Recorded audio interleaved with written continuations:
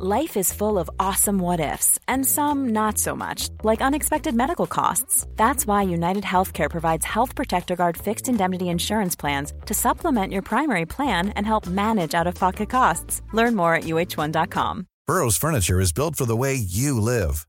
From ensuring easy assembly and disassembly to honoring highly requested new colors for their award-winning seating, they always have their customers in mind.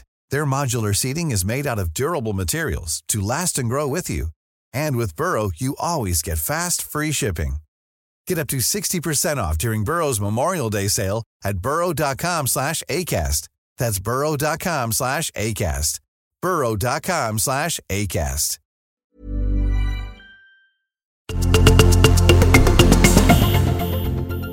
$200 poäng under en och samma NHL-säsong har bara en enda spelare mäktat med i ishockeyhistorien. Han kallas således för The Great One. Wayne Gretzky förstås, som dessutom har passerat 200 poäng 4 olika säsonger. 200 derbymatcher har spelats mellan Everton och Liverpool i den engelska högsta divisionen. 200 Merseyside-derbyn alltså. Vem har plusstatistik? Jo, Liverpool har 20 vinster fler än Everton. 200 meter, friidrottens sprintdistans med två av de mest svårslagna världsrekorden får man säga. Jamaikanen Usain Bolt, amerikanskan Florence Griffith Joyner innehar de båda. 200 meter medley var en av gulddistanserna för Gunnar Larsson när han blev svensk simkung vid OS i München 1972. 200 varv. Så lång är den i USA enormt stora biltävlingen Indy 500. 200 varv på en 4 kilometer lång ovalbana. En svensk har stått som segrare, Kenny Bräck. Och 200 centimeter lång är Daniel Ståhl, världens just nu bästa diskuskastare. 200 centimeter är ju också annars en drömgräns i damernas höjdhopp. 2 svenskor har hoppat så högt i historien, Kajsa Bergqvist och Emma Gren. Mitt herrskap, ni är mycket välkomna till det 200:e avsnittet av Sporthuset. Med Jens, Lasse och Tommy. Och jag tog fram en flaska, Lasse, du kan väl korka upp den? Ja, det är min specialitet. Vi är ju från public service, du och jag, Tommy, så att vi ska ju säga att det också finns alkoholfritt alternativ. Det verkar svårt det där. Se om det kommer det snart. Nej, det här är ett elände. Vi får köra. Där small det. Och Jens, du är i Kanada så du kan bara njuta av ljudet, eller? Jag hör hur det brusar av bubblet. Kör lite mineralvatten där ifrån maskinen. Det går det också. Trevligt det här tycker jag. Ja, där ja. Bra. Vi tar en klunk och kör igång. Skål. Skål.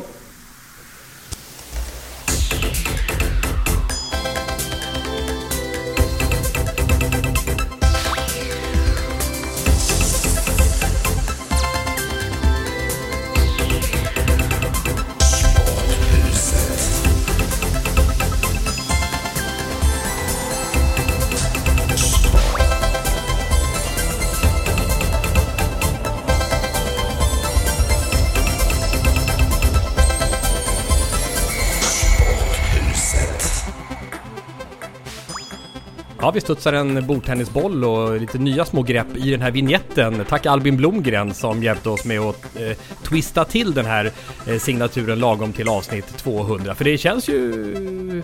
Vad säger ni? Jo, men det ska väl vara rumping i sitt sporthus. Det tycker jag är okej. Ja. Jens i Kanada. Jag är tillbaka i Montreal och har lyckats söka mig till ett trevligt konferensrum. Så det är så kul att se er där. Ja. Ni får sitta ihop och med bubbel lära er också. Det är lite avundsjuk faktiskt. Jag skulle vilja vara där. Men Jens, jag har en kompis. Han är uppriktigt orolig över hur du mår. Efter att ha lyssnat på senaste avsnittet. Han var ju helt övertygad om att du inte vet var du är någonstans. Jens, vad har du tappat bort den här veckan? Du hade ju tappat bort din egna kompass, eller vad man ska säga, geografiska riktning. Men jag kan meddela att nu är det ordning och reda, för nu har jag Katti nära mig och Kajsa dessutom som jag hälsar på. Så jag har liksom 2 stycken som styr upp mig, och dessutom har jag fått dubbla nya husnycklar. Så det är ju alldeles perfekt ju. Så ordningen är återställd, och från och med nu och framåt så ska jag vara klockren, har jag tänkt. Ja, mycket bra. Jag tappade min plånbok på Mallorca. Så att jag måste säga det nu också. Så men att du visste ju ändå var du var när du tappade den. Och det är en aning som jag har lite... men de ringde nu ifrån Norwegian. och hade hittat den städpersonalen. Den blev kvar på planet där på golvet på något sätt. Men jag tyckte det här var en enormt stor grej. Men för dig hade det bara varit en vanlig dag på jobbet så att säga, att bli av med alla sina kreditkort. Eller? Ja, konsten är ju att dela upp kreditkorten på olika ställen så att man liksom inte tappar alla på en och samma gång. Det är, max hälften får du bli av med. Så du måste ju ha liksom så att man kan lösa det. Vilket proffs du är. På något sätt. Vilket tappa bort proffs. Okej. Vi startade, som vi är inne på då, augusti 2015. Nu ska inte det bli vi ska inte göra det här avsnittet till en lång odyssé utav Sporthuset minnen. Vi har haft en del sådana avsnitt sedan tidigare och vi brukar ha det vid nyårstid och blicka tillbaka på året. Vi kommer däremot ha väldigt annorlunda främmande lite senare avsnittet. Det ska bli spännande att introducera 2 gäster som kommer så småningom. Men ändå, när vi drog igång, vad hade vi för målsättning egentligen? Jo, kanske att ha en bred sportpodd. Det finns många specifika fotbollspodd, hockeypodd. Det ska kunna handla om olika idrotter. Det ska förhoppningsvis vara en del unika infallsvinklar som inte så många har tänkt på. Det har vi försökt hålla. Och det som har smugit sig fram på ett underbart sätt, det är ju kontakten med er som lyssnar. Den har ju blivit formidabel, för att använda ett starkt ord på F som vi gärna använder, via Sporthuset podcast på Instagram och vår hemsida och Sporthuset på Twitter. Och så det är så himla roligt att ha den här, alltså varje vecka för mig i alla fall, så är det som jag får så mycket energi utav det här, och inte minst tack vare då peppande, uppmuntrande orden som kommer från er som lyssnar. Mycket välkomna. Det är väl lämpligt nu att jag säger adressen. Det är @Sporthuset på Twitter. Ja, just det. Jag tycker liksom det här med ett format som ju Sporthuset är och så många andra program är också, att det liksom kan formas med tiden, tycker jag är häftigt. Så jag kunde inte hålla mig, så jag gick tillbaka till avsnitt 10 och bara lyssnade mig igenom och se liksom, okej, vad finns kvar och vad finns inte kvar och sådär. Och till början med så måste jag säga att jag har lärt mig, jag hoppas ni lyssnar och ni också, Lasse, Tommy, har lärt mig gilla namnet också. Jäkligt bra, Sporthuset. Alltså på något sätt så är det liksom, det finns olika rum i Sporthuset. Det finns olika medlemmar i Sporthuset. Man kan välkomna in i Sporthuset. Man kan säga från oss i Sporthuset till er. Det finns många delar bara i namnet. Jag vet inte hur ni känner själv. Ja, och alla är välkomna in i Sporthuset. Det tycker jag är viktigt att stryka under. Alla är välkomna också. Jag bara kommer att tänka på, om någon skulle fråga mig, det är ingen som har gjort det, men jag lägger det. En sån här boom, slår upp som en blixt direkt i roten. Man säger, jo, då är det faktiskt Jens. Förutom alla kärleksbombningar de har gjort, de har varit vad sa du, Tommy? Formidabla. Ja. Men det är faktiskt när du, Jens, pratar om att du har varit på gym, och det där är ju en liten grej. Jag är ju aldrig det, så jag kan inte. Men jag förstår hur du upplever det när folk har sitter för länge i de olika redskapen där och liksom fastnar där med sin telefon eller något, att du vill ge dem en elchock. Och jag kommer ihåg det när vi spelade in det, hur alla andra som hörde dig säga det studsade till, för det var så oväntat att just snälla och vänliga Jens vill gå fram med en sån grundläggande tortyridé. Det kom som en elchock för oss också. Ja, det skulle jag säga. Det var överraskningarnas dag i Sporthuset. Jag får se om ni kommer ihåg några av delarna som var med där i 10:e avsnittet. Såklart kärleksbombningen. Kärleksbombningen lever ju kvar än idag. Den fanns med från tidig start också. Originella infallsvinklar är väl nästan det vi idag kallar högt i tak, eller? Mm. Ja, just det. Vi hade varsin vinkel och så fick vi en av dem snackas vidare om och de andra 2 lades ner. Ja, och det var stenhård tidshållning, minns jag. En minut. Det var bra. Ja. Och det kom så här och så var det elchocker. Ja. Micken drogs ner bara. Ja. Nej, så där hade vi den delen i allsvensk turist. Kommer ni ihåg det? Ja, just det. Ja, det var vad var det? Det var någon polare till Kajsas pojkvän som var från England. Om han skulle gå på allsvensk fotboll, vid vilken ordning rankar vi upplevelsen och arenorna. Den var ju trevlig. Och Tommy, för din del, dagens Beach Boys tips var ja, just det. Jaha, det Beach Boys tips eller något sånt där. Hette jingeln. Men då liksom, måste jag säga, alltså med tiden så har det ju liksom fått komma in andra element, och jag tycker det är så kul att vi också har fått möjlighet att liksom den här vägen uttrycka våra personligheter och vara de vi är. Så det är liksom fina grejer och ett sätt liksom att utvecklas med tiden, och ni som lyssnar får ju gärna fundera på vad ni tycker skulle kunna vara nästa nya programpunkt. Ja, Vad skulle kunna vara nästa nya programpunkt? Den är lite nyfiken. Som vi inför från och med program 300 då, så vi väntar en stund. Det måste ju få marineras lite. Du koketterar ju ibland, Lasse, med att jag är inte så inne på det här med format. Skicka fram en mikrofon så kör vi. Men sen har du ofta väldigt kloka idéer utan att du egentligen tänker på det. Till exempel då en liksom omstrukturering av kärleksbombningen ifrån bara idrotter till att det ska kunna handla om händelser och enskilda personer och så också. Det var ju sen jag läste om The Rumble in the Jungle. Ja. Jag kan ju inte släppa det sen dess. När hamna i Zaire med en tungviktsmatch i boxning. Och det är ju lämpligt att ta upp det eftersom vi har tungviktsboxning som kärlekstema idag. Ja, kul Jens. Ska du fortsätta på den här vägen och ta avsnitt 11 senare ikväll? Nej, men man kanske gör ett nedslag var 100:e avsnitt. Det låter väl som en idé i varje fall. Så ser man lite grann hur vi snitslar oss framåt i stora svängar. Sporthuset 200. Är det semester nu, Lasse, eller? Ja. Dam-VM är slut. Fotbolls-VM. Just det stämmer. Och jag kommer ju sitta oerhört klistrad vid det allsvenska toppmötet här. Men jag jobbar inte med det. Djurgården, Malmö FF. Som ju är... Malmö är på väg att rycka den allsvenska tabellen. De andra lagen är ju frikostiga med att lämna poäng ifrån sig. Så Djurgården kryssar AFC, AIK förlorar hem mot Norrköping som i sin tur förlorar hem mot Sirius. Så där håller de ju på. Så Malmö är på väg att segla ifrån. Så den där matchen är ju otroligt viktig för den allsvenska toppstriden. Det säger ändå lite om det när jag säger att det ska bli semester och börjar direkt mata igång och snacka om allsvenska tabellen. Det verkar inte vara en sån här riktigt tillbakalutad semester utan sport. Nej, men liksom, den perioden, det finns ju inte. Nej, men vi har väl alla varje dag håller på och följt sport på något sätt. Så det har inte med att göra om man jobbar med det eller inte. Men nästa gång jag arbetar med allsvenskan dröjer en stund. Så att det perspektivet blir lite ledigt. Du upplevde ju, du kommenterade ju finalen. USA blev världsmästare igen. Och sen bronset för Sverige då, det kommenterade du inte, men sen kom de hem och det var ju underbara hyllningar i Göteborg. Slutintryck ifrån VM. USA är ju världsdominanter. Verkligen. 3:e raka finalen, 4:e titeln av 8 möjliga. Andra gången i historien som ett lag kommer tillbaka och vinner omedelbart titeln igen då. Tyskland gjorde det 03-07 och nu var det alltså dags för USA. Men det är 2 saker vi måste säga när vi pratar. Det ena är ju Sverige. Och mottagandet i Göteborg på Götaplatsen. Och bara det att solen valde att skina över Göteborg. Medan man själv satt hemma i Gustavsberg och tittade medan regnet slog mot fönsterblecket. Va? Så sken solen i Göteborg. Bara det gör ju att det här var ett speciellt minne.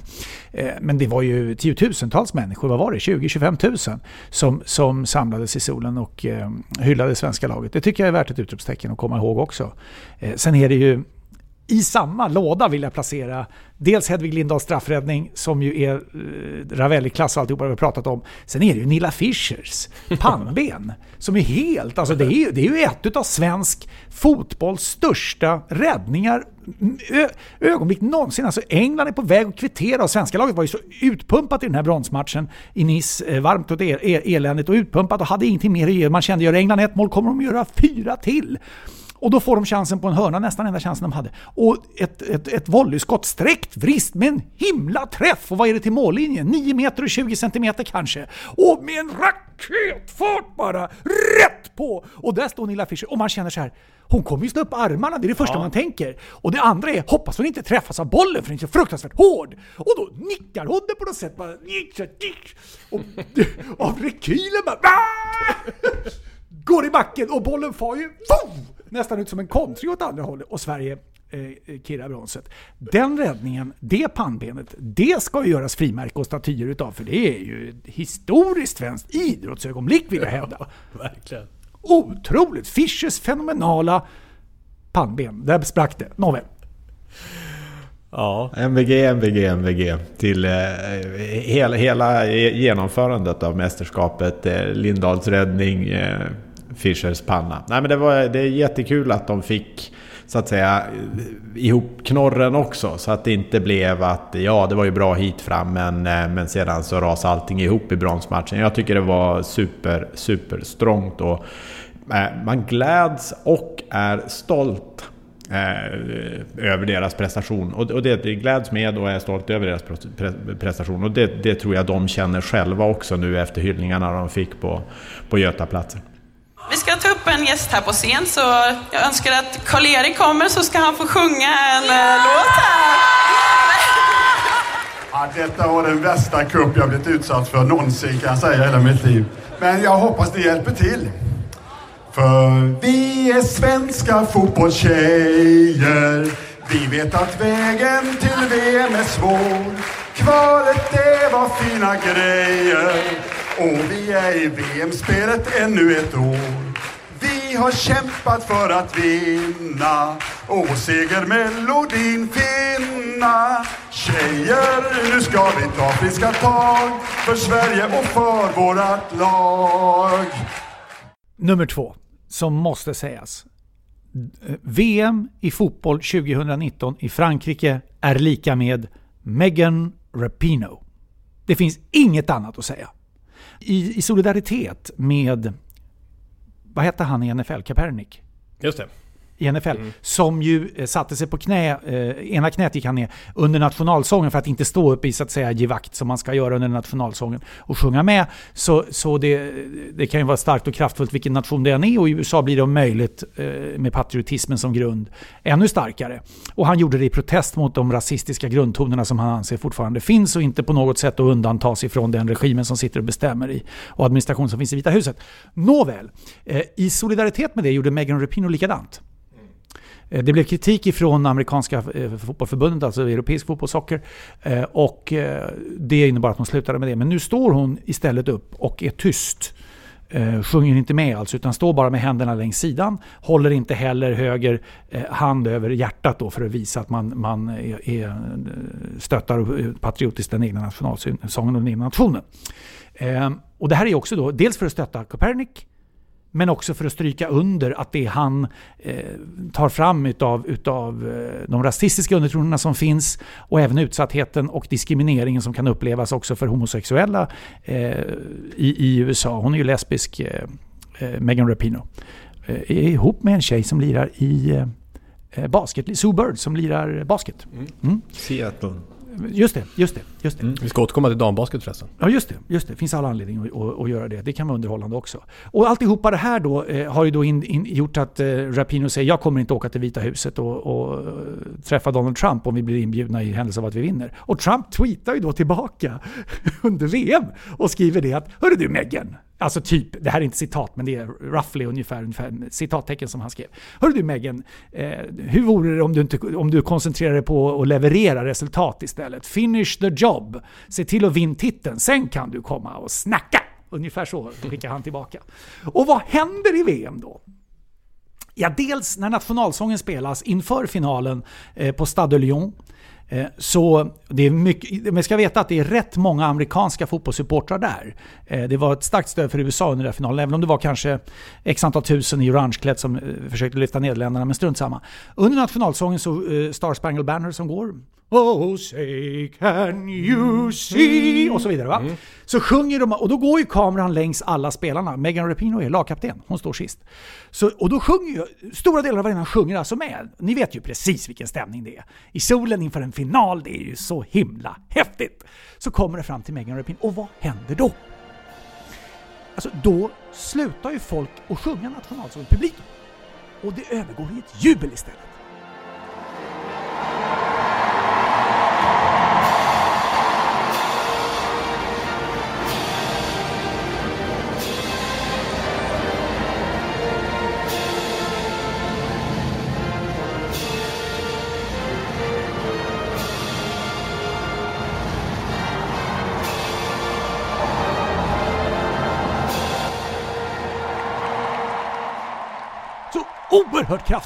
Så oerhört kraftfullt mot slutet av nationalsången, för hon står ju sist, så det är liksom ganska långt. Ja, det är när de har kommit and the rockets regular och alltihopa där. The bombs bursting in air. Då blir det istället ett jubel. Det var en häftig grej tycker jag. Och så landar alltihopa med att det står 0-0 mitt i andra halvlek, eller vad det var, 60-62, straffspark. De tittar på tv, det gör de numera, en klar straff, och det blir så Frappard, den franska domaren som också dömt herrfotboll där, pekar på 11-meterspunkten. Och då är vi helt plötsligt där. Då tar ju alla fram tweeten som Donald Trump skickade, där det står Megan, snacka inte, finish the job. 11 meter, straffspark i USA och vem slår den? It's Rapinoe against Van Veenendaal. It's 1-0. The USA won. The Netherlands 0. Så VM 2019 är lika med Megan Rapinoe.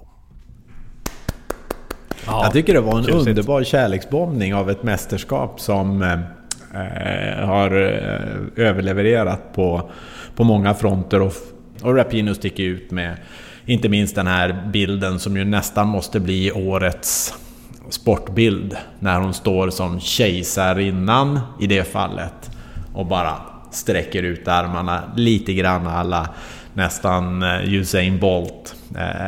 Det blir ju både liksom symbolen, segraren, kejsarinnan, Rapinoe, mästarna, USA i en och samma bild, och kraftfullt är det. Jag kunde inte hålla mig från, jag var på nu ska vi se, City Hall Square i Boston när den här finalen spelas, Lasse. Jag kunde tyvärr inte lyssna på dig och Hanna vid det tillfället, men jag kunde inte hålla mig från att lyfta telefonen och spela in den här straffen med kommentaren: vad tänker Donald Trump just nu?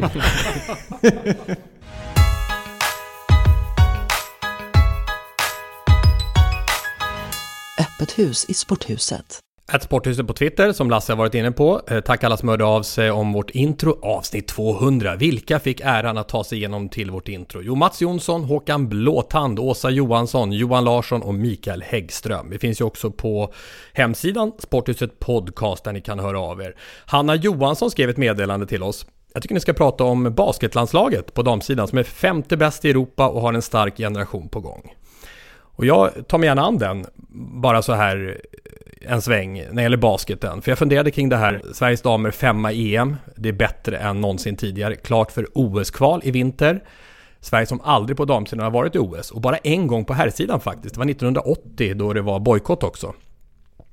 Så, och det passar bra in på det jag pratar mycket om, nämligen det här med svenska framgångar som kanske inte är på medaljnivå i globalt stora sporter. Att försöka omsätta resultat till vad de är värda i en hög internationell konkurrens. Och kanske kan en 5:e plats till och med ibland vara större än en medalj, beroende på sport och konkurrens. Jag tycker i alla fall det. Och när vi pratar basket i allmänhet så är det så att hur man än räknar så är det här en av, ska vi säga, världens 3 största sporter. Internationella basketbollförbundet har 200 medlemmar. Det är ju som fotboll, friidrott, volleyboll. Det är de som är på den nivån. Och pratar vi damernas basket så ligger de väldigt långt fram. Vi pratar ju nu om ett genombrott på fotbollssidan när det gäller damer. Det genombrottet kom för länge sedan när det gäller basketen. Den amerikanska proffsligan WNBA, som spelar sommartid förresten, för att inte krocka liksom i uppmärksamhet med NBA, är fullproppad med stjärnglans. Det finns runt om i världen 50 professionella ligor med ganska starka ekonomier när det gäller damernas basket. Och Sverige är alltså EM-5 i den här sporten då. Också i en världsdel som ju exploderade kan man säga då med Sovjetunionens och Jugoslaviens splittring. Plötsligt dök det upp 10 nya nationer av högsta kvalitet i Öst och Balkan. Men ändå här i Sverige på något sätt så har det liksom inte riktigt lossnat då medialt och publikt. Ändå så kommer Sverige före som passionerade basketnationer som Ryssland, Turkiet, Italien, Kroatien, Grekland, Tyskland, alla de basketälskande baltiska länderna i det här mästerskapet. Så det är häftigt tycker jag. Frågan är då, kommer Sverige ta sig till OS i Tokyo? Jag tog reda på lite om kvalet här. Februari 14 nationer, 10 går till OS. Alltså 14 nationer om 10 platser. 2 är direkt kvalificerade. Det är värdnationen Japan och regerande mästarna USA. Och den här generationen har ju verkligen chansen. Det känns som det är ganska stora förutsättningar. De har ju också en gyllene generation kan man säga, födda i slutet av 80-talet, anförda av tvillingarna Eldebrink. Elin och Frida har ju varit dominanter i svensk basket, födda i slutet av 80-talet, precis som Louise Halvarsson och Callis Lloyd. Och de här tillhörde det svenska U19-landslaget som tog VM-silver för 12 år sedan, och det är därifrån som det här har startat. Och den största stjärnan nu, det är ju, du kanske råkade på henne på Idrottsgalan där Lasse, men det är Amanda Saui som är 25 år och som fick det här Sportspegelpriset för att hon har haft ett engagemang kring att få fler unga förortstjejer att börja idrotta. Och hon spelar ju i WNBA och är faktiskt en av de stora stjärnorna där i New York Liberty. Så det är en häftig tid för svensk dambasket utan tvekan. Och kanske kan de vara en av bara 12 nationer då i OS i Tokyo och bli det första laget på damsidan sen OS startade på damsidan i basket sedan 1976. Det är häftigt. Basket är stort. Under alla mina innebandyår i Solnahallen upplevt basket på nära håll, därför att Solna IF eller Solna Vikings som de kommer att heta sen, de spelade ju både herrar och damer i Solnahallen. Mycket framgångsrikt dessutom. En av dominanterna i svensk basket. Jajamän, det var ju toppbasket på hög. Och det där är också, tycker jag, alltså det är så naturligt i en sport som basket att det är både manligt och kvinnligt. Visst. Sida vid sida på något sätt. Det har aldrig varit en fråga. Det har aldrig varit en fråga. Handboll, manligt och kvinnligt sida vid sida. Friidrott som du jobbar med, manligt och kvinnligt sida vid sida. Och det är liksom, medan vi däremot har en jättediskussion när vi kommer till fotboll eller ishockey. Som där det liksom är bekymret för villkoren för damlandslaget då, eller damkronorna som det heter i hockeysammanhanget exempelvis. Men i basket är det så naturligt att nämna. Jag visste faktiskt inte att de lirade på olika tider utav säsongen. Man ser även på licenserna, Lasse och Jens, att det är lika många flickor som pojkar som spelar basket i Sverige. Så på det sättet, man ser det på stödet från förbundet som har varit en diskussionsfråga i fotbollen, att sedan 2004, alltså i 15 års tid, så har Svenska basketbollförbundet delat ut lika mycket pengar på landslagssidan, på herrsidan och damsidan. Så där är det, och jag tror inte man har hört någon som har sagt jag gillar inte dambasket, så där finns inte den problematiken.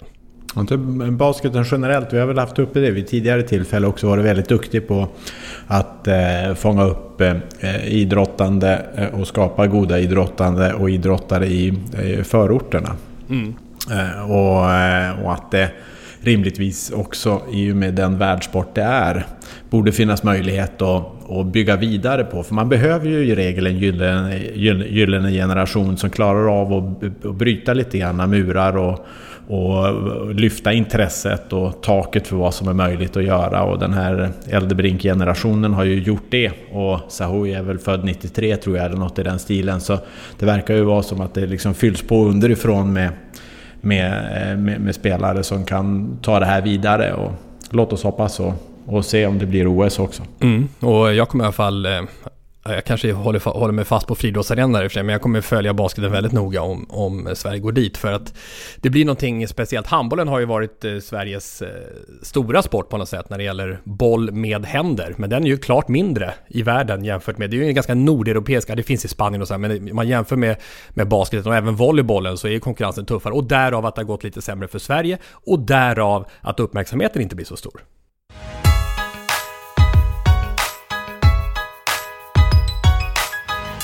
Högt i tak i Sporthuset.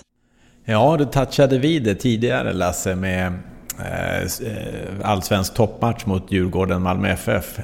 Är inte de här sommarmatcherna i sommarsverige generellt sett jäkligt härliga med fotbollsallsvenskan? Jo, men absolut. Det är då man blir så överraskad när det är uppehåll i 3 veckor. I juni månad. Men, och så kliver det in i juli och det bara smäller till med enormt viktiga matcher för fördelningen utav medaljerna i slutet av säsongen. Jag fattar vi någonting av det. Jag tycker det är värt ett...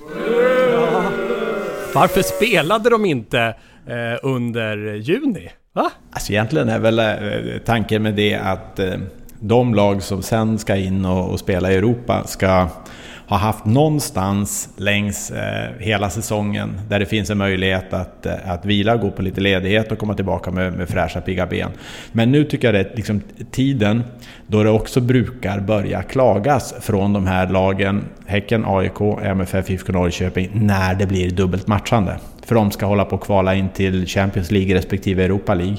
Och jag tycker det är ett sånt utmärkt tillfälle att lufta och rotera lite på det material man har och få ut det mesta av materialet, behålla så fräscha spelare som möjligt, klara av det dubbla matchandet, älska det dubbla matchandet istället för att klaga över det. Och det tycker jag lite grann VM, Lasse, gav en liten sån mini-indikation där Sverige väljer i sista gruppspelsmatchen mot USA att rotera, att vila spelare för att så att säga ha ett hållbart spelschema och ha fräscha spelare även när man börjar komma fram till match om kvartsfinal och semifinal, i det här fallet spel om tredje pris.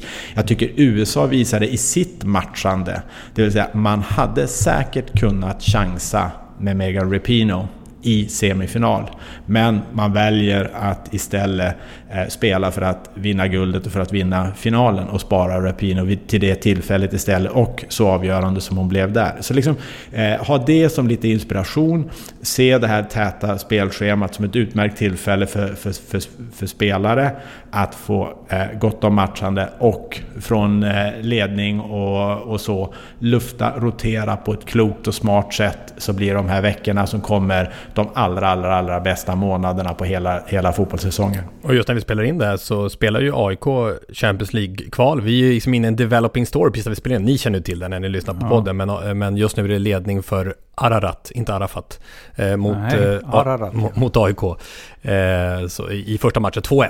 Alltså Malmö FF har ju ett enormt försteg på konkurrensen i Allsvenskan. Och det är bara att läsa tillgångssidan i bokslutet för alla klubbarna. Och det är klart att det har med framgångarna i Champions League att göra. Och Malmö FF har ju också förvaltat den återgången. Det var ju 2 på varandra följande år, mycket starka intäkter. Vi pratar om 1,5 miljard tror jag. Men alltså Malmö FF har ju förvaltat detta också och behåller försprånget. Och om det nu har varit så, vilket du indikerar här Jens, att det har varit uppehåll i Allsvenskan i juni för att man skulle få lite ordning på den europeiska satsningen och liksom grundförutsättningen för andra klubbar, så kan man ju säga så här: AIK har gjort 1 mål på 3 allsvenska matcher sedan omstarten kom. IFK Norrköping inledde med att slå AIK på Friends Arena och förlorar sen mot Sirius hemma. Alltså den typen av avsaknad av konsekvent hög nivå kommer att kosta även i Europaspelet, tror jag. Är du bra i Allsvenskan, då har du förutsättningar att vara bra i Europa. Svajar du i Allsvenskan, ja då smäller det bara när du kommer ut i Europa.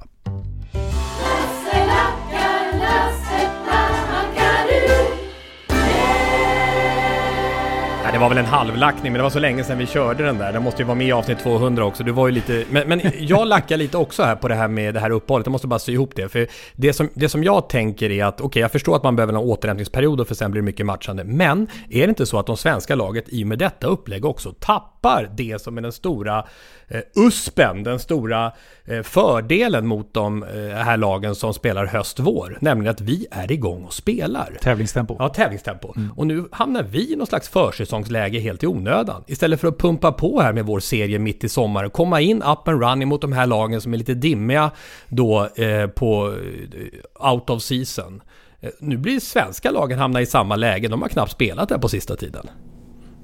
Jag tycker ja, det finns en poäng i det, men det går inte att undvika det. Så tycker jag.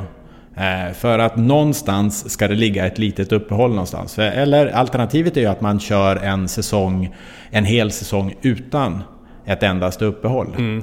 Men jag tycker samtidigt att om inte de svenska lagen klarar första kvalrundan, som i regel är mot rätt skralt motstånd, så har man inte i Europa att göra överhuvudtaget. Ska vi kärleksbomba? Nu ska vi kärleksbomba. Nu ska vi kärleksbomba. Ja, vi ska kärleksbomba. Kärleksbomba. Kärleksbomba. Kärleksbomba idag. Du var inne på avsnitt 10 Jens tidigare. Då var det den här. Och den där fruktansvärda. Oj, den lever den viktiga lådan. Väl ihoptejpad för att klara av alla påfrestningar som har stött på. Men nu är det andra grejer som gäller. Lever var mycket sagt. Den är tom på lappar numera. Nej, det ligger någon lapp i botten här. Är det där vi ska ta sen? Ja, det blir spännande. Annars har vi den här påsen. Där är kärlekspåsen. Du kan hålla den så länge. Ja, du håller även i Torres just nu, hunden. Ja, hunden hemma hos mig. Vad stod det på lappen senast? Tungviktsboxning. Ja, varsågod. Rocky Marciano, Jack Dempsey, Mike Tyson, Larry Holmes, Joe Frazier, George Foreman, Sonny Liston, Evander Holyfield, Vladimir Klitschko. Listan över tungviktsvärldsmästare i boxning innehåller några av idrottshistoriens största namn utan tvekan. Och det är just namnen, de stora matcherna, de stora berättelserna som skapar kärlek, tycker jag, till tungviktsboxningen. Men vilka mästare var egentligen störst? Jag tog till hjälp den mest ansedda, det får man säga, boxningstidskriften The Ring, som har en tydlig topp 3 med tillhörande intressant historik. På tredje plats, Jack Johnson, som hade mästarbältet 1908 till 1915, alltså för över 100 år sedan. Den första och kontroversiella svarte världsmästaren, Johnsons son till en frigiven slav och fostrad i de grymma Battle Royale som de hette, en form av rasistiskt nöje som bestod i att de vita slavägarna tvingade upp ett antal svarta i samma ring, varpå de fick slåss tills bara en stod upp. Han tvingades under stora delar av sin karriär utomlands för att inte fängslas. 1920 återvände Jack Johnson till USA för att sitta av sitt fängelsestraff. Det var alltså utdömt för att ha rest över 2 statsgränser med en vit kvinna. Jack Johnson bröt ny mark i ett rasistiskt USA för de svarta boxarna, de som sen skulle dominera världens tungviktsboxning. Snacka om pionjär. Och sen då på andra plats Joe Louis på 30- och 40-talet. The Brown Bomber från Alabama som höll världsmästartiteln i 11 år. Under den tiden slog rekord med 25 titelförsvar. Joe Louis som också bemästrade den vansinniga pressen från en hel nation som krävde att han 1938, året före andra världskrigets utbrott, skulle besegra den nazistiska galjonsfiguren tysken Max Schmeling som en slags, vad ska vi säga, idrottslig förövning till det världskrig som väntade runt hörnet. Och som han levde upp till pressen med knockout redan i första ronden. Sen när kriget också innehöll USA 1942 i andra världskriget så blev Joe Louis inkallad till militärtjänst, men han var inte ute på slagfältet utan fungerade som en reklampelare faktiskt för armén och åkte runt och peppade soldaterna.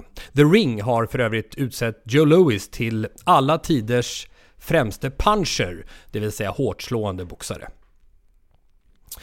Och sen då, nummer 1, såklart, Muhammad Ali. 1964 till 1979, under 15 år i 3 olika perioder så var han världsmästare. Han var ju mer än en boxare. Hans ojämförlig inte bara med andra boxare utan överhuvudtaget alla andra idrottare, inflytande på sin politiska samtid, och det pris han betalade genom att vägra krig i Vietnam eller genom att hävda sin rätt till religiös frihet gjorde honom stor även utanför boxningen på alla tänkbara sätt. Ali, som från början hette Cassius Clay när han blev olympisk mästare, dansade ju som den fjäril han så gärna ville vara och sa sig var, fladdrade in i slagzonen, blixtrade till med serier om 5-6 slag och var borta innan den omtöcknade motståndaren ens han omgruppera för att svara. Lika snabb i truten var han ju.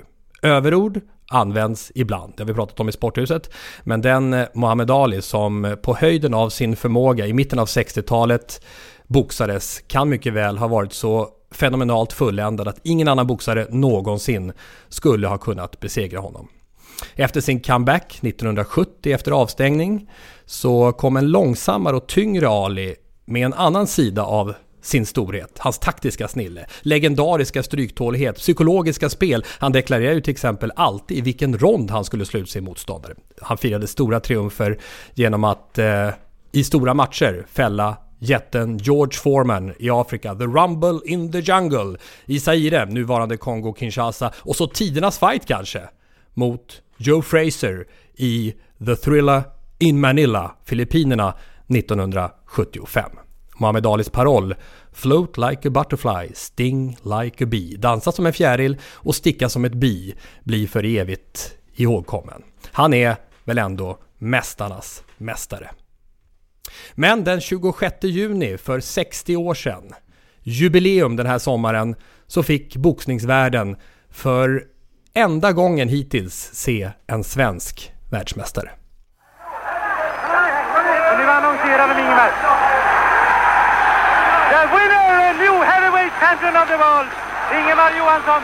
Och Ingemars leder går i luften.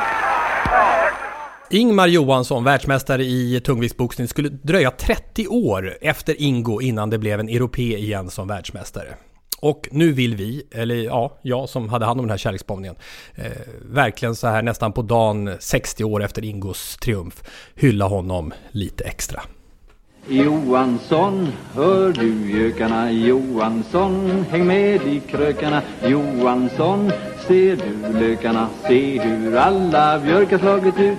Skynda dig, skogen kläder sig. Alla fåglar kvittrar, alla fjädrar glittrar. Skynda dig, marken gläder sig. Öppna dina sinnen, allt vad du förmår. Johansson, hör du strängarna? Johansson, vad med i svängarna? Johansson, ser du längarna? Häcken dockar redan vid vårt hus. Välkomna Johansson, gånger 2. Tack så mycket. Tack så mycket. Tim och Thomas. Ja. Och det är alltså son och sonson till Ingo. Stämmer det? Mm. Vet ni vad det här var till att börja med förresten? Den här musiken. När det var? Nej, jag kommer inte riktigt ihåg den, men nej det var, men jag har ju hört den många gånger.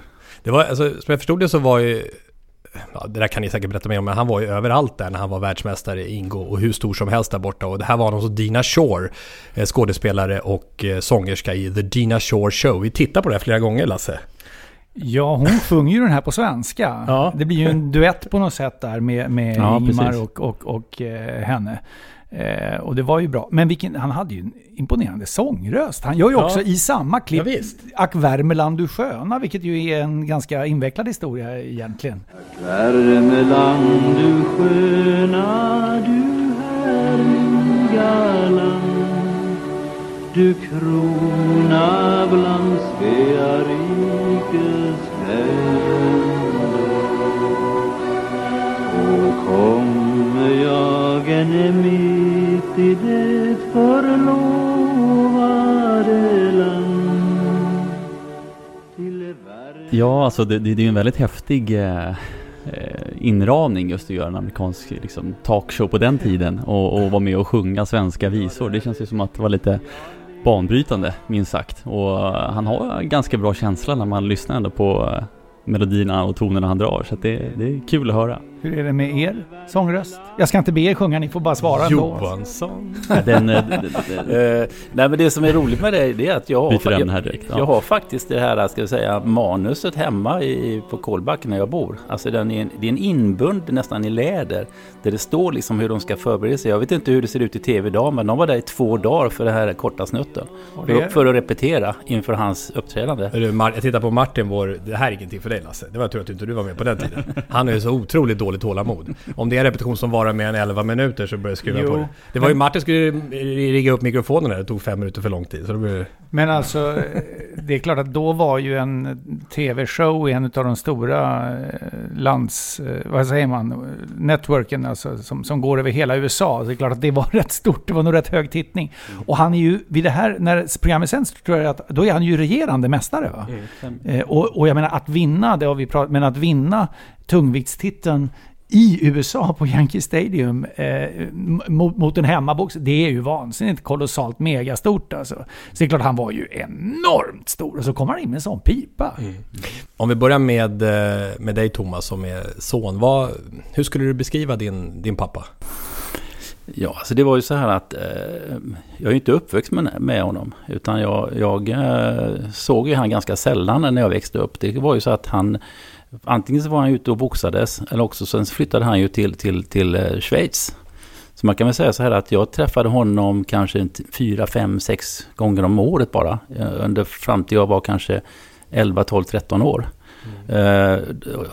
Sen flyttade han ju hem till Sverige bland annat, eller pendlade. Om inte skattmasen jagade honom i landet, vilket han gjorde ganska ofta.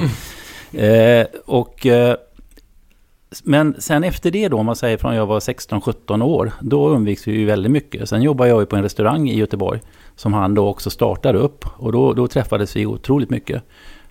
Sen kan man ju säga så här att efter det så flyttade jag hem till Florida. Och jag bodde i Florida 3 år. Och då umgicks vi väldigt mycket också. Plus att han flyttade till Dalarö och vi bor på Ingarö. Så att det ökade med ålder, om man säger så. Så att... Men jag menar, det är en otroligt fin människa, det kan jag bara säga. Så att, jag tror att många har den föreställningen också att det är en väldigt god kille. Och vi har haft mycket roligt ihop och han har varit en fantastisk far faktiskt på det sättet. Kanske inte den mest ansvarstagande, men alltid funnits där ändå. Och du, Tim, det var 10 år sedan nu som Ingmar dog. Och de sista åren så mådde han ju inte så bra heller. Men hur mycket kan du uppfatta utav hur han var som person? Ja, men lika som pappa säger egentligen, alltid. Han var liksom inte så talför, han pratade inte alltid så mycket, men när han sa någonting så betydde det någonting. Och han var väl alltid emotionellt där fast han inte sa någonting. Det räckte med att han gick förbi och greppade tag i nacken och sa nu har jag dig, och så Aj då. Ja, precis. Nej, det var inga satyg som förorsakade det i alla fall, men han var alltid närvarande, och vi umgicks väl ganska febrilt under min uppväxt i alla fall när de bodde på Dalarö. Sågs nästan en gång i veckan varje helg. Så min uppväxt har ju varit ganska tajt med honom, så att säga. Tills han då började liksom bli allt sämre med sjukdomen. Vilka sidor av Ingemar känner vi inte till? Det som kanske inte är så känt som det var väl att han var ju ganska tidig med att säga att han, vilket var ganska fult på den tiden, att han såg ju möjlighet att tjäna pengar. Och det var ju nästan tabu att säga det under den här amatörtiden. Det som var lite knepigt tycker jag med det här, det var ju egentligen det att han tackade nej sen till en match mot Liston. Och då skulle han ju egentligen få 3 gånger de pengarna han fick från de 3 första matcherna. Men då tackade han nej. Alltså efter de 3 matcherna mot Floyd Patterson så fick han ett erbjudande om att möta Sonny Liston. Ja, för det dubbla mot vad han hade fått för de här 3 första matcherna. Men jag vet ju bara det som hände när vi bodde i Florida tillsammans. Det var ju att han var ju så ointresserad av boxning, så att när jag sa till honom nu är det en kanonmatch på lördag. Och den får du se på själv, sa han. Jag är inte intresserad av det. Och ibland ringde det alltså reportrar från New York Times och säger de att de vill alltid veta vad de gamla champen, det var Holm skulle möta någon och han sa Thomas, du får ta luren. Jag har ingen aning om vad det är för boxare, så. Så det är väl en okänd sida då att han var inte speciellt intresserad av boxning. Nej. Men låt oss stanna vid det där vid pengarna. För det fanns ju liksom en dubbelproblematik med proffsboxningen. Dels så kanske, alltså proffsboxningen var ju förbjudet i Sverige. Det handlar om, det släppte sig på det var 2006 eller något liknande, va? Ja, precis. Ja. Men sen var det här också med att man var det som professionell och sen själva boxningen. Och då var det ju så, om vi går till själva den här matchen då, den första matchen, VM-matchen mot Floyd Patterson 1959. Då var det alltså så att Sveriges Radios styrelse, vi som är gamla Sveriges Radio-medarbetare, Lasse, de beslutade för att inte direkt sända matchen. Och det var ju alltså debatt i riksdagen, i andra kammaren om det här beslutet.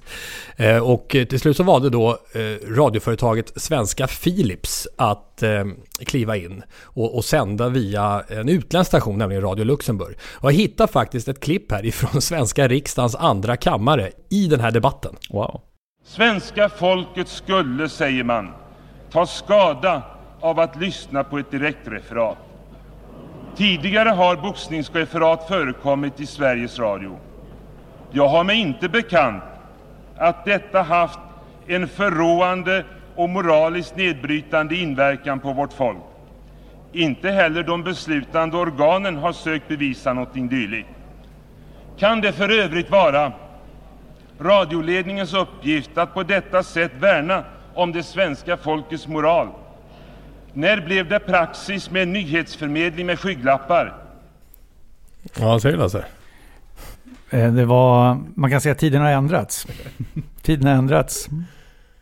När blev det praxis med en nyhetsförmedling med skygglappar? Det kan sagt. Fortfarande i och för sig gälla i tider utav alternativa fakta. SN Lindahl, Socialdemokraten i andra kammaren. Men matchen, Sveriges Radio kunde ju besluta det här själva. Vi ska inte sända matchen. Då gick alltså Svenska Philips in, radioföretaget, och såg till att match. Och då tog man in då en frifräsare, kan man nog säga. Lars-Henrik Ottosson, som, alltså jag tror inte han var radioman, va? Han var ju någon slags PR-man som gjorde det här och gjorde det här referatet då. Och jag bara funderar på undrar hur känslan var. Vad var det 03 när startade matchen? Det var väl i 03:12 eller sånt där, för det var väl 03:37 eller sånt där som matchen och resultatet kom ut. Ja. Alltså hur var det när det här, vi kan höra. Nu stiger Ingemar först upp i ringen i vit badrock. Han kliver in mellan repen, vit handduk hängande om halsen. Han höjer sina lindade händer i en hälsning till publiken som applåderar honom och jublar. Strax efteråt nu kliver Floyd Patterson upp i ringen. Undrar, hur var det? Vad var känslan i Sverige där och då? Alltså jag var ju 5 år, så att jag kan man säga så att jag minns till. Jag kommer inte ihåg vad som hände, men jag vet att alla var väldigt glada och alla skrek. Men pratar man med folk liksom är lite äldre i alla fall, så vet ju alla vad de gjorde den dagen och var de befann sig. Så att det måste ha varit otroligt stort. Och tidningarna drog väl på. Jag menar, det var väl... Alltså när det blir ett nej... Vi hörde en debatt från andra kammaren här. Det blev ett nej från Sveriges radioledningen. Alltså, det måste ju ha funnits stråk även då utav någon form av folklig... Nej, nu jävlar! Ja. Ska vi höra den här matchen? Nu ska vi sitta uppe. Jag menar lite så liksom. När radioledningen gick ut och sa att nu ska vi inte köra. Och den här sändningen, jag tror det var Pekka Langer som var programledare, jag tror det. Klassisk som satt och sa håll modet uppe och gå inte och lägg er, och så spelar de ny musik. Så höll de på hela natten i väntan på att... Men vi hörde ju här referatet, alltså det var ju iakttagelseförmågan var ju stark. Den vita badrogen, lindade händer och lyfter armarna. Man känner ju direkt att man är med där i och hör. Dels är det en rasslig ledning, och så hör man i publiken, man förstår ju att det är fientligt det här. Det hade ju varit hur häftigt som helst att sitta uppe på natten och lyssna på det där i köket. Va? 3 miljoner sägs det att det var som lyssnade. Otroligt. Vad bodde du i Sverige då? Ja, det måste varit något så. Halva svenska befolkningen i princip. Mitt i natten. På en sändning som inte var godkänd av staten. Ja, okej då. Public service, ni förstår vad jag menar. Ja, det var många som vågade. Och hur var matchen då? Vad kan ni säga om det? Jag har ju sett den. Jag visade ju hans filmer. Jag jobbade på en krog i Göteborg som heter Ingos. Och jag visade hans filmer då 2 gånger om dagen i 3 år. Bland annat så körde jag ju alla hans 3 matcher. Plus ytterligare 8-9 stycken varje lunch. Och sen åkte jag dit klockan 9 på kvällen och visade dem för alla kvällsgästerna. Så man kan säga att jag kan varenda fotsteg. Men vill de verkligen se de här 2 förlustmatcherna? Var det inte bara segermatcher man ville se? Jag tyckte det var lite kul att visa dem också. För den andra börjar bli så sliten. Så att det var lite bättre kvalitet på dem. Faktaredovisning. Ja, nej, men jag tror så här att det var, han hade liksom taktiken klar från början. Och han fullföljde och jag menar, han hade ju en taktik egentligen som gjorde att de andra tänkte så här att det här blir lätt. Och det kan man säga, de flesta boxarna, och även Brian London och Henry Cooper och alla de här, de tyckte liksom att när de kom upp i början mot honom att vad är det här för någonting? Det här kommer jag ju, och det var deras misstag. Det var då han upp till. Så fort de började liksom tycka liksom att det här är inga problem, då small det. Och det var ungefär så han hade den taktiken också. Han skulle få in honom och vagga in honom, Floyd, att det här är inget farligt, det här är inget farligt. Och när han började liksom gunga in sina kaninslag där, då pang sa det bara. Och det hände i rond nummer 3. Då lyssnar vi på det. Där gick Floyd i däck definitivt igen. 4:e gången i däck. 5, 6, 7. Han är uppe på 7 igen. Boxa, säger domaren. Ingemar går lugnt fram, fullständigt under, i god kondition. Får in ett slag till, går ner Floyd i golvet igen. Och 5, 6, 7, 8, 9. Floyd är uppe igen, det är nästan omänskligt. Ingemar går fram, Floyd försöker en vänster mot kroppen, men Ingemar rasar bara runt, ner på golvet. Domare bryter matchen, vi har fått en svensk världsmästare, Ingemar Johansson. Utan tvekan, en höger backbake man inte har skådat i det här landet på åtskilliga. Ursäkta jag skriker, men jag måste göra det. Idag har Amerika fått sin största boxningschock på åtminstone 25 år. Ingen har tippat honom här utav de stora experterna i pressen. Här borta i andra hörnan står Floyd Patterson. Nerslagen. Ja, det är häftigt. Vad är känslan? Ja, det är läckert. Jag är ju uppvuxen med liksom och fått återberättat av alla äldre till mig vad de gjorde den natten, och från ung ålder förstod jag ingenting alls vad de pratade och menade. Och tänkte, vad menar de att min farfar gjort för någonting? Vad gjorde de den natten som han boxade? Så jag hade ju liksom egentligen ingen förståelse under uppväxten vad han gjorde egentligen. Det tog ju många år innan man förstod alltså digniteten och att åstadkomma en sån här sak på 50-talet i amerikansk mark, i en amerikansk ring, i en stor stadion. Mest amerikaner som tittar på, förutom några svenska supporters i form av familjen. Det blir mäktigt, och just som pappa säger också, hans taktik var att när man förstår det och ser det i ringen när han hoppar runt och man ser att han väger in honom och han jobbar med vänsterjabben och känner av honom att Floyd blir lite mer frustrerad, tänker nu jobbar jag in på honom. Men då säger ju också farfar inför sista ringen till honom liksom, jag tror jag har han. Jag testade högen just med vänsterkrok och höger lite lätt. Och det var ju det som gjorde att jag sa till Nisse när jag gick ut i nästa dag att jag tror jag har honom. Jo, så var det. Ja, snyggt. Ja, var det så enkelt alltså? Nej, så det var väl lite underskattning också. Men jag läste lite om Floyds taktik där. Han hade lite problem att möta de här alla bästa.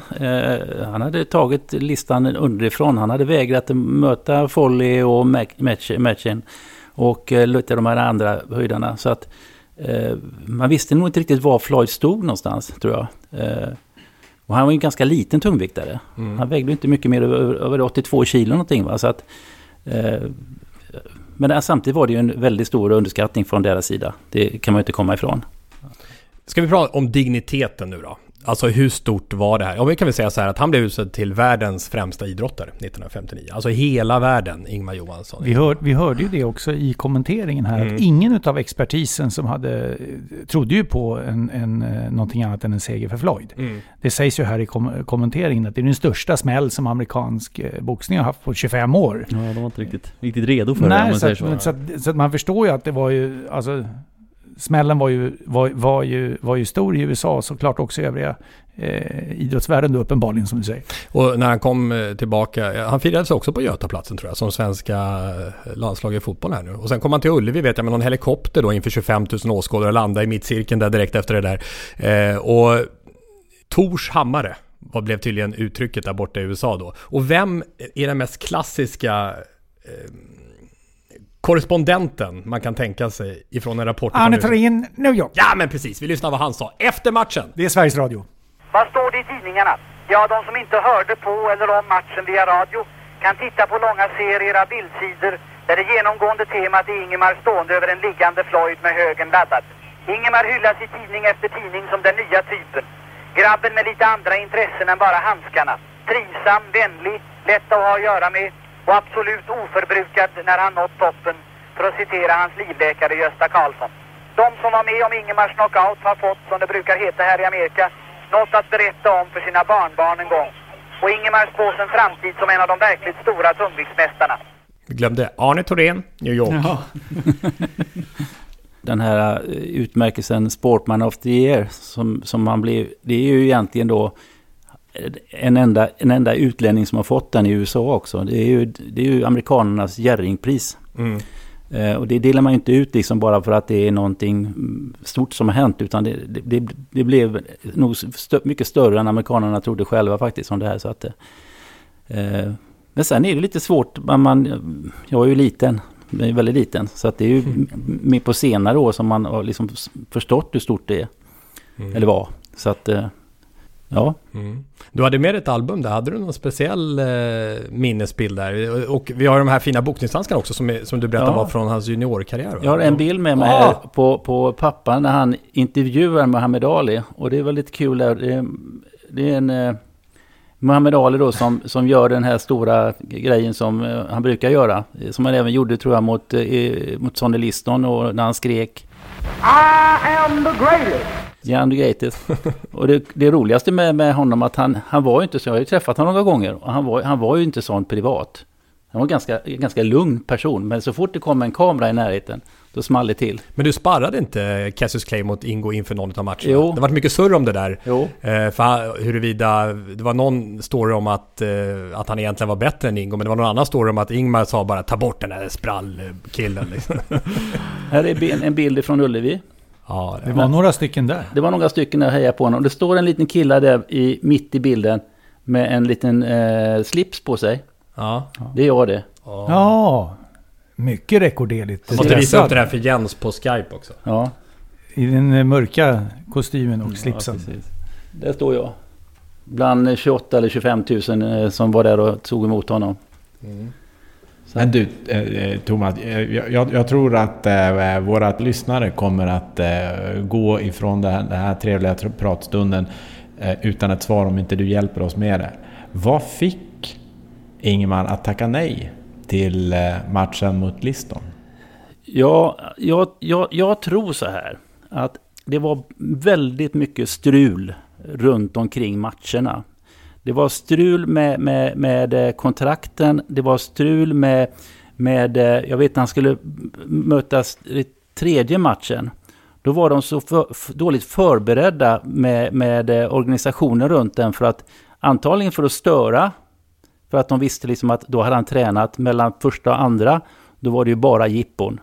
Sen kom han tillbaka och hade tränat och det kändes som att de ville störa lite grann hans rytm. Så det fanns inte ens en träningsanläggning ledig. Det var faktiskt Rocky Marciano som bjöd hem honom så att de fick vara hemma hos honom och ha träningskampen. Så att, men egentligen kan man säga så här, ren sport. Jag vet inte, man har lite en bild av att boxningen är speciellt rena, som tänker på det som kanske sker utanför ringen. Pappa fick ju inte ut gaget för jag tror matchen, om det var andra matchen. De höll inne pengarna. De var stämda av Edimation för att han och på 6 miljoner dollar. Så att jag tror så här att han vill inte dit igen. Och jag har en bild här någonstans också från när han skriver kontraktet. Ska se om jag har den någonstans här. Man kan ju se där, det står liksom 10-12 människor runt omkring och alla skulle tjäna pengar på alla. Och jag tror att inte han kände sig bekväm helt enkelt. Han ville inte över igen för han kände sig så otrygg under de situationerna. Så det är faktiskt min egna teori att jag tror inte att han ville in i den cirkusen igen. För det var precis det var. Och jag menar, Sonny Liston var ju, jag menar hans match mot Ali, jag menar, har det inte spekulerats om den läggmatchen, den första matchen. Man såg ju inte ens laget. Så att jag tror att han helt enkelt inte ville in i den cirkusen. Och han kände nog att jag kommer klara mig på det jag har nu. Och han hade lite nya uppdrag och ja. Heder åt Ingemar, verkligen. Pengar är inte allt. Nej. Tim, några avslutande ord från dig. Vi kan botanisera vidare i fotorna här i efterhand också. Men Tim, några avslutande ord om din farfar? Nej, men en person som någonstans i det sportsliga satte Sverige på kartan internationellt sett. Och det är ju en merit i sig och det han gjorde och åstadkom. Med en halvknackig engelska tog han sig an amerikanerna och var charmig med folket där också och vart väldigt omtyckt av amerikanerna också. Så att det var lite banbrytande att Floyd kom till Sverige och bodde här och var med honom och han vice versa i USA. En stor personlighet som berörde idrottssamfundet egentligen. Och som alltid bara var sig själv. Hade egentligen ingen karaktär som han gick in i. Ingen Muhammad Ali Cassius Clay som hade ingenting framför kameran. Han var alltid sig själv. Och det var väl hans styrka. Men vissa kanske tycker svaghet också. Han var alltid transparent. Och hur man nu... vad man nu tycker om en sån sak. Men jag tycker att det är härligt. För att det är så jag tycker att det är skönt att man upplevde honom. Och det är något sån där ledord som man själv går igenom. Att man ska må bra och man ska försöka vara den man är. Och se vad det leder, se vad det tar en. Jättefint. Och jättefint sagt. Den största händelsen i den svenska idrottshistorien, enskilt största händelsen tror jag man kan säga utan tvekan, av de största idrottarna. Nu får vi ta en lapp här. Jens får läsa upp det ni drar från den här nästa veckas kärlekslapp. Du kan väl se om du hittar någonting här, Thomas. I den här lappen, någon ny... Du får in dina boxningslabbar där. Verkligen ett hedersuppdrag det här. Ja, verkligen. Det är nästan så att man är lite avundsjuk. Ja, det är kanske du, Tim, som vill... Nej, hur många Sporthuset-avsnitt har du hört, Tim? Ja, jag har nog lyckats malt igenom alla. Är det säkert? Ja, definitivt. Wow. Så att jag är trogen följare. Jag försöker efter det här så kommer nog pappa vara lika duktig på att lyssna igenom också. Ja. Du har bara 199 att lyssna i framtiden för. Vad står det, Jens? Wow, okej. Det här är vassa saker och det är en tavla vi siktar mot och det är dart vi ska spela och kärleksbomba. Dart? Så där. Du vet, det här är en lapp som gjordes då runt avsnitt 10 som har legat i hela vägen, åkt från den här som inte du gillar, stora papperskartongen. Ja, den viktiga lådan. In i kärlekspåsen och överlevt då alla de här 200 avsnitten. Och nu är det dags för dart. I 201. Ja. Det är ett steg från tungviktsboxning via Ingmar Johansson, son och sonson, till dart. Då kan man säga att Sporthuset är verkligen för alla. Ja, en spännvidd. Eller hur? Man kan säga att det gäller att träffa mitt i prick. Ja, bra. I båda fallen. Ja, exakt. Det är klart man får till det. Det är väl titeln på avsnittet, va? Ja, mitt i prick. Ja, det låter det misstänkt. Måste det vara. Ja, mitt i prick. Perfekt. Stort tack för att ni kom hit. Vi botaniserar gärna vidare lite här till fikat. Plocka fram bullarna här. Tyvärr, nej, de är borta. Jens, vi kan skicka över någonting till det. Men Jens och Lasse också avslutningsvis. Jag har jobbat 25 år, 1994 till 2019 på radio och tv. Faktiskt aldrig varit med om en liknande respons som jag fått från Sporthusets lyssnare under den här tiden. Jag var inne på det tidigare. Tack alla ni som kommer med så mycket klokskap. Tim har varit en av dem, hört av sig om någon grej. Uppmuntrande, peppande ord, smarta vinklar, kluriga fakta, spännande åsikter. Jag skulle avsluta med kärlek till våra lyssnare. Vad tänker ni om det? Mycket bra. Mycket bra. Det är de värda. Som en avslutande kärleksbombning. Med en liten specialare. Med hjälp av, såklart, musik från bejublade Beach Boys. Jaha. Men jag bad jag trodde det var Johansson vi skulle höra igen. Ja, det vore faktiskt bra också. Jag bad en 16-årig talang som jag tror kommer bli en stjärna att sjunga in bara a cappella avslutningen på det här avsnittet. Det här är Jolina. Kärlek till alla Sporthuset-lyssnare från oss. Vad skulle vi göra utan er? Ja, tack för idag. Tack så och mycket. Grattis till 200. Ja, tack så mycket. Tack för idag. Vi fick komma. Vi hörs. Bra jobbat. I may not always love you, but long as there are stars above you, you never need to doubt it.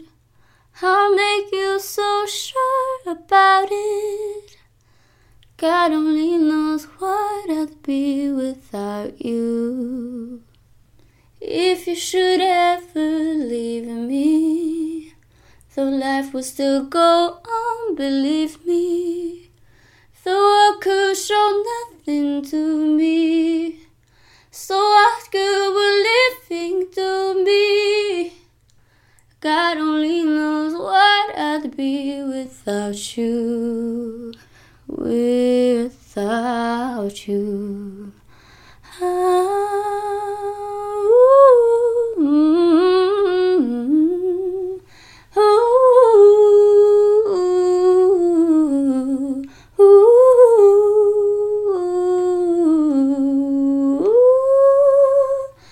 God only knows what I'd be without you. Sporthuset produceras av Tommy Åström och Martin Söderberg. På webben sporthusetpodcast.se. Jinglar gjorda av sånggruppen Sonora, Patrik Åman, Jonas Jonasson och Albin Blomgren. Hörs nästa vecka, JP.